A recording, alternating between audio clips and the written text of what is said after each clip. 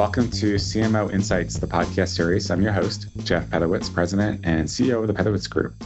Today, as our guest, we have Nikhil Behl, who is Chief Marketing Officer for FICO. Nikhil, welcome to the program.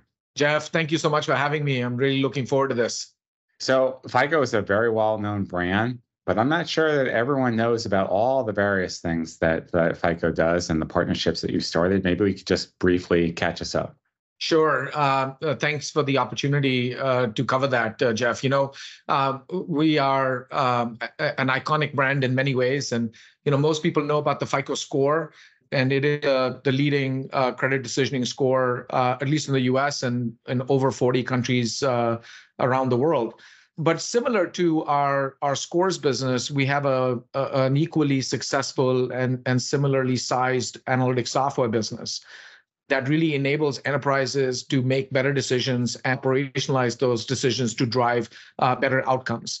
We call it applied intelligence. It's really taking your data, applying advanced analytics to that data to derive insights, and then operationalizing those insights through decisions to drive outcomes. And transformed entire industries with this approach. Most people don't even realize it, but they interact with a FICO-powered solution almost on a daily basis. If you used your credit card today, you were protected by a FICO solution. If you opened a bank account recently or any type of credit product in the US, your financial institution more than likely used a FICO solution in order to power that as well. So, we've been very fortunate to be in this business for a long time and to bring advanced analytics and artificial intelligence and machine learning to operationalized results to drive beneficial outcomes for our customers for decades at this point. That's fantastic. So you've been there now for about 10 years as a CMO, and you've had really a front row seat into how much digital's impacted and changed the role of the CMO. But you did just mention everything that you're doing with AI, data analytics, and I understand how that definitely impacts your product strategy, but maybe you could share how you're applying it to your go-to-market. Sure. Let me give you maybe just a wee bit of background to this. Prior to coming into FICO as CMO, I was general manager or CEO of a number of different businesses over the course of the last few decades before that. And I think I've come to this role with a slightly different perspective than maybe a lot of other CMOs, not having grown up necessarily in the CMO chair. I tend to think of our business in a much more of a holistic and sort of general manager approach. And my objectives are really to help our broader organization deliver on its broad-based results, whether that's revenue, profitability, customer satisfaction, long-term retention rates, and so forth. And that's really my first perspective. My first perspective always is, hey, how are we going to be driving our business forward? And I think of my role then in really three different ways. It's really about amplifying our brand, amplifying our message, amplifying our value proposition into the marketplace. It's about activating our organization holistically, as well as any partners that we work with, to enable them to, in essence, accomplish what their objectives are. And the third one is to really accelerate our path to results. So it's about amplifying, it's about activating, and it's about accelerating. Those are the three things that I think about. Now, every one of those things in today's world is data dependent, and you can apply intelligence to that data to derive outcomes. Whether that is, who we actually target, using data to inform what that actually looks like, and deriving intelligence from that data to do that. So, for example, we used to target a very specific persona type, and the incoming intelligence started to tell us, hey, you're starting to see a much more varied sense of folks that are coming to our websites, for example, or that are engaging with us through our different touch points. And using that, we came to the realization that there are 5 persona types that we actually need to target, no longer a single persona type. So, for example, we used to look at the chief risk officer in a financial institution, and we no longer do that. We now look at the chief risk officer, we look at the chief analytic officer or the analytic functions, we look at the IT functions, we look at a business lead, and we look at digital transformation.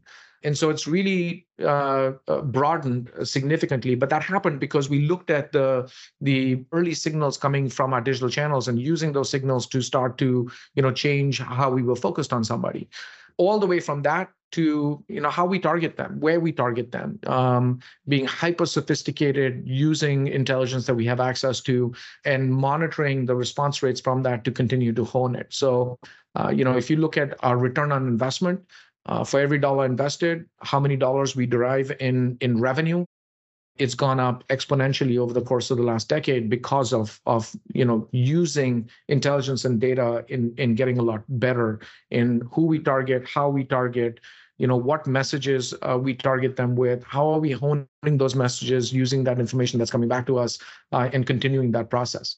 All that said, Jeff, I don't want us to sort of leave this conversation thinking, hey, digital is the only way to go, because I believe that digital is a good force multiplier, but there's nothing that really surpasses old school face-to-face, building relationships with people and maintaining those relationships in an effective and authentic way. Digital is an enabler, it's a force multiplier, but it doesn't replace that. That's absolutely the truth. So you talk a lot about using data, and I think if you ask any CMO, they want to be data-driven executive, but the reality is it's quite challenging for many because of all the silos of systems. And what's your advice? Since you're in this field, you use it internally, your company's all about the data. What could an everyday CMO do to get a better handle so they can make data-driven decisions? Yeah, having been in this role for a decent period of time, certainly longer than I thought I would, and more. You're definitely bringing up the average. I think a recent report came out and says it's below 4 years now. So thank you. I have had the luxury of thinking about our business and investing in our business, not from a short-term perspective, but having a slightly longer horizon in mind. And we've been able to make investments as a consequence that enable us to derive value from it over a period of time. And so, part of that is just thinking about systems, right? And thinking about this from a systems view and looking at, how these things are built on top of each other with inherent connectivity built into them. In many cases, we've actually built solutions that are off the same platform in many ways, or utilizing open source platforms out there that then connect up with each other. So that we're not band-aiding these things together later. That our objective right off the front, right off the bat, came from that, and a lot of that comes from starting to really lay out, where do I want to be? What do I want the outcomes to look like? And then working backwards from there, thinking about what do we need to put in place in order to derive or to deliver on those outcomes. So I'll give you an example. A lot of folks go out and purchase CMSs. And I'm not saying that's a bad thing. As long as your CMS is tightly integrated into your deployment engines, right? So, we use an open source engine that drives our website and a lot of our digital channels. Our CMS is built on the same platform. And so it's very deeply integrated into that. And we have the ability to then publish directly from there into our customer-facing assets. And today, one of the things we're doing is we're creating hyper-personalized microsites, or I wouldn't even call it a microsite. Actually, we're taking our website and we're personalizing those websites for each of our enterprise customers. That would be very expensive to do if you were coding that by hand every single time. Sure. Our objective right off the bat was, hey, we want to do that. We want to get to that. So how do we build our systems that enables us to do that in a hyper-personalized experience, but in a scalable and efficient and cost-effective way? And by having a CMS that's tightly integrated into that, and our organizations working in the same toolkit, it really enables us to do this and do it well. and do it in a sustainable way. So, it doesn't age, it doesn't become expensive by throwing bodies at it to fix. We have the ability to keep it updated and maintained and fresh, and deliver real value to the end customer, versus a good idea that seems like a great idea, and then you do it, and then you're like, supporting this was a lot harder than I thought. So you talked about CMS and the website and personalizing experience there. Shifting over into analytics and decision support, what kind of tools do you use for next best action and doing advanced analytics? We're very fortunate that we're an analytics software company, and our primary product that we take to market from a software perspective is FICO Platform. We believe FICO Platform is the best platform on the planet that allows organizations to take data, and it could be any form of data, address data, streaming data, data from different sources, internal data, external data, blend it all, bring it in. You don't necessarily have to spend your time in building data lakes. We have the ability to actually bring that data in from multiple sources, and then leveraging that data really by applying very sophisticated analytic capabilities to it. And again, you can have your own analytic capabilities. You can use our analytic capabilities. You can have a third party's analytic capabilities, whether that's AI or machine learning or prescriptive analytics or predictive analytics, and deriving insights from that. And then importantly, taking those insights and operationalizing them into workflows to drive outcomes. That end-to-end value chain, there's a lot of people that do data well. There's a lot of people that do analytics well. There's a lot of people that do workflows really well.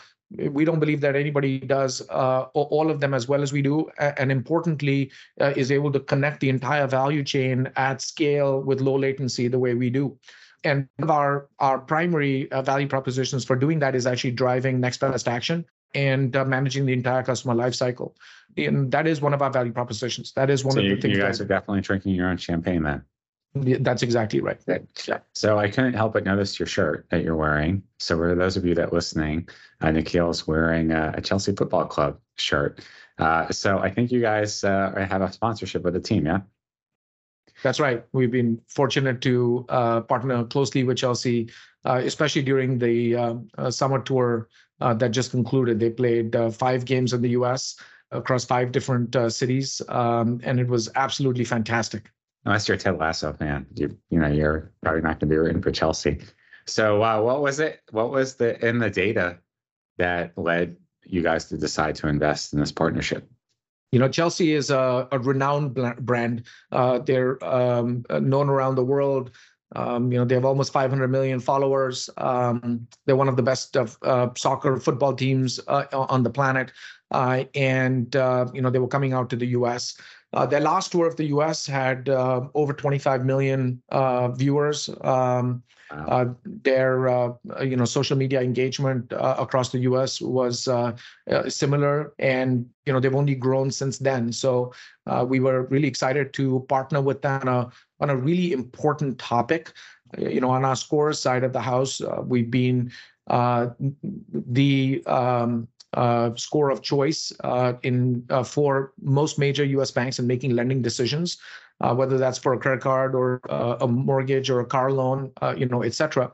But what we found, Jeff, is that while we as a company have always been hyper-focused on driving financial inclusion and financial independence across the U.S., what we found is that the data shows the thing we really need to focus on is financial literacy. And the reason for it is that when you look at the research that's been done, the research is showing that 1 in 5 young adults or teenagers lack basic personal finance skill sets and knowledge.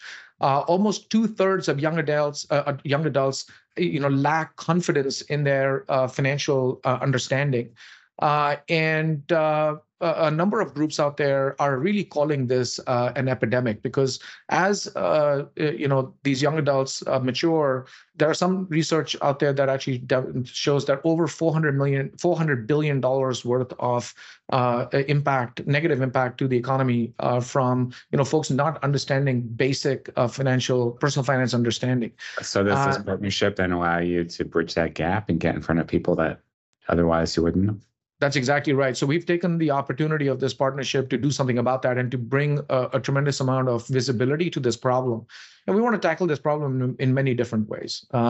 With Chelsea, very specifically, we partnered with them. We partnered with the U.S. Soccer Foundation, and in each of the 5 cities that they went to, we ran 2 different literacy programs. One was for young adults, where we brought teenagers, middle schoolers, and high schoolers in, and actually did some basic fundamentals of personal finance courses for them, so they understood simple things like, what's a checking account, what's a savings account, what's credit. You'll be surprised, Jeff, how few folks actually know that when you charge something in your credit card, you've got to pay it back. Basic things like that. And then we, of course, brought in Chelsea players that helped engage that that young adult, that teenager, and got them interested in the topic. And we brought them out to the game, so there was some fun involved in it as well. And in addition to that, we ran a separate set of literacy programs and counseling programs in partnership with national organizations like Operation Hope that provided literacy and education, as well as personal counseling for adults that wanted to better their credit position or needed to solve a problem that they were facing. And some of them were able to come to the games as well. We've been doing this for a bit now, especially the adult programs. We've done it in dozens of cities across the US over the last few years. We want to scale that. But Jeff, at the end of the day, that is one way of solving this problem and bringing visibility to it. The problem is we've got to get this into our schools. We've built a curriculum that we would love to donate to school districts and to states and others, so they can bring it into the curriculum. More than half the states do not require personal finance education or personal finance literacy programs in high schools, and we really need to change that. We've got to get financial literacy into high schools to better and deeper the understanding of our kids, to give them the tools, the knowledge, the capabilities to be sophisticated about, to have a basic understanding, forget sophisticated, right? About, hey, what is personal finance? What is investing? How should I be thinking about this? So that they can lead, empowered and financially independent lives. I love how passionate you are about this topic, and but such an important one too. For those that are listening and or watching, how can we get involved? How can we support this? I think many different levels. Number one, if you have kids at home, have the conversation with them. Help them actually understand that. It's remarkable. Like even for myself, so much of personal finance is something that we're fairly private about, right? And I realized that I was not really doing my kids any benefits by not helping them understand basic things. So talk to them about, hey, what is a checking account? What's a savings account? Set one up for them. Talk to them about what is money? How does money work? What is credit? How do you pay back credit? Or why do you need to pay back credit? We've got a number of tools available on myfico.com that folks can go out and take advantage of. Speak to your schools. Ask your schools, are they teaching your children? How can they bring this into those schools so that we can help our kids with this? From a school perspective, building it into the curriculum. Talk to your elected officials. Ask them, why is this not part of the school curriculum? What can they do to get this into a school curriculum? So many different ways in which folks can help here. Fantastic. So amazing that you and FICO are doing something so wonderful for our community. And it's easy to see why you've been there for 10 years, Nikhil. Thank you again for being on the program. Thanks, Jeff. Really appreciate it. Appreciate the opportunity here, and great chatting with you. You got it.